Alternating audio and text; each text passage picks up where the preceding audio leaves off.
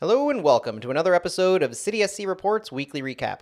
I'm Matt Baker, here to bring you all of the latest news and rumors from St. Louis City SC over the past week.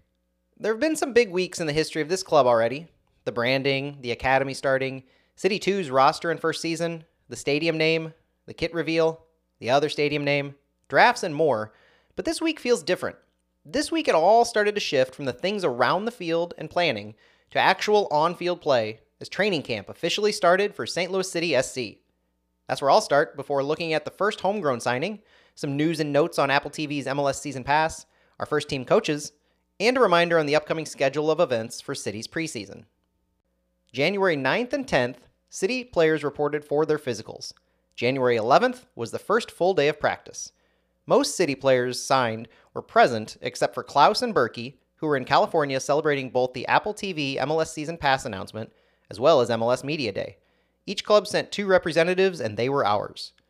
In addition to Klaus and Berkey hanging with Tim Cook, Coach Beard, and others, Jabulu Blom was also absent as he works to acquire his work visa.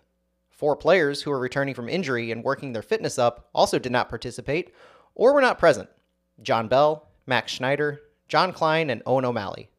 O'Malley was noted in the Post-Dispatch as having picked up a hamstring injury during the College Cup semifinals, but Carnell clarified that nothing is torn, broken, or otherwise structurally damaged.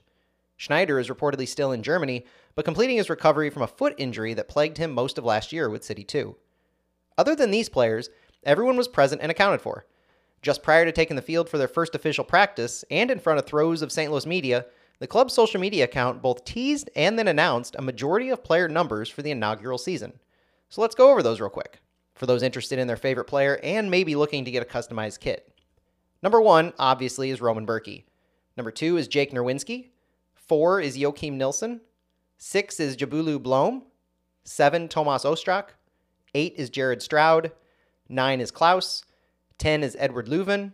11 is Nico Gioacchini. 12 is Celio Pompeu. 14 is John Nelson. 15 is Josh Yarrow. 16 is Samuel Adeniran. 17 is Selmer Pedro. 18 is Owen O'Malley.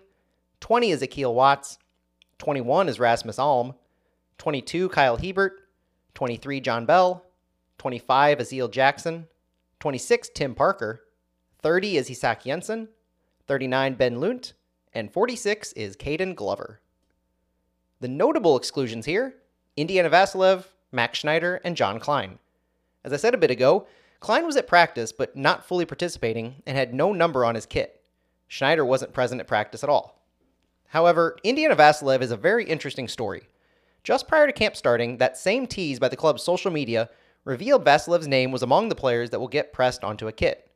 Add to that, Manuel Veth from Transfermarkt confirmed via a tweet that Indiana Vasilev to City is close to getting across the line. Deal in principle is agreed. Vasilev was drafted by St. Louis City SC in the expansion draft from Inter Miami, where he was on loan from Aston Villa. The 21-year-old could soon also be called up by Bulgaria. We hope to hear more about Vasilev soon. Personally, and I know with a lot of other fans, these numbers typically have meaning. The level of meaning may vary, but when you see Leuven as number 10, Stroud as number 8, and Blom as number 6, you think of your midfield being structured a very particular way. Same with Ostrak at 7. Some players, though, just have preferred numbers. Nilsson prefers 4, it just happens to align with his position on the field. Parker is keeping his 26 that he's worn at Vancouver and New York. Stroud is wearing 8, and that's what he wore in New York as well. It's fun to speculate on, but just like the starting 11, we don't know for sure until we see them in scrimmages and against competition. The first day of camp itself was held under beautiful conditions for mid-January in St. Louis, and the excitement in the air was palpable. While every day might not be as gorgeous as the second and very chilly third day showed us, City will be non-stop going forward. Quick notes from the second day of camp this week are that Roman Berkey and Klaus arrived to training on Thursday for their first day in camp after attending MLS Media Days. Edward Leuven left practice early on Thursday in what Coach Carnell is referring to as just precautionary, and there was a surprise defender in camp as a trialist. Hopefully we hear more about him from the club later. On Friday, the third day of camp, Phil Grooms from Flyover Footy and myself were able to attend and saw that Leuven was still absent, while Bell and Klein were off to the side working on solo drills. Through some short field competitive drill work, we saw that Nerwinski looked strong on the right, Berkey had some remarkable close-range saves, Ostrak had some great first touches in the middle and quick deliveries. Parker is very clearly going to be a huge fan favorite. He was joking around, had loud callouts, and was leading the energy of the group by example while still bringing an intensity to the drills. Klaus and Nico Gioacchini were also both very vocal, had great finishes, and quick to play the ball once received. One note on Nico too, keep an eye out to the Flyover Footy account, as Phil and I had a chance to chat with Nico after practice, and we'll have his fascinating story from Kansas City to France to St. Louis and everywhere in between up soon. The team will train at its practice facility every day except Monday through January 18th, with an intra-squad scrimmage scheduled for Sunday morning the 15th. The team will then train in Fort Lauderdale, Florida from January 19th to the 29th, including 3 closed-door preseason matches before returning to St. Louis on January 29th. On February 6th, they depart for the Coachella Valley Invitational for another 3 matches and will return to St. Louis on February 15th to finish their preseason schedule against Atlanta United in yet another closed-door match on February 18th. One of the players who has been at camp, and we hit on earlier in the number discussion, is 15-year-old and graduate of the St. Louis City Academy, Caden Glover. Glover is from Columbia, Illinois, has played for the U.S. Youth National Team, the City U-17s, City 2, and as of January 9th, is the first ever homegrown signing by St. Louis City SC. Glover has been signed to a 5-year homegrown deal. Homegrown players are, per MLS roster rules, players who have been a member of that club's youth academy for at least 1 year and have met the necessary training and retention requirements. Each club is afforded 2 roster slots on their supplemental roster, not impacting the salary cap at all, which are dedicated to homegrown players. The funny thing when looking at MLS as a whole is that Caden just misses being in the top 10 youngest MLS homegrown signings of all time, a testament to the focus on development by MLS clubs. If history is any indication, in addition to training regularly with the main team this year, Caden is likely to see significant time with City 2, as well as have a long future ahead of him in St. Louis. Switching gears a bit, on Tuesday, January 10th, MLS and Apple announced the initial lineup of broadcasters for the launch of the MLS Season Pass on Apple TV, beginning February 1st. This will be especially notable for City fans because this season marks the first of 10 years that will have MLS games broadcast on Apple TV, as the broadcasting shifts to a model akin to the NFL. Apple and MLS have hired these broadcasters to work in studio and rotate between games each week on a national basis. No more regional-specific announce teams. So who are they?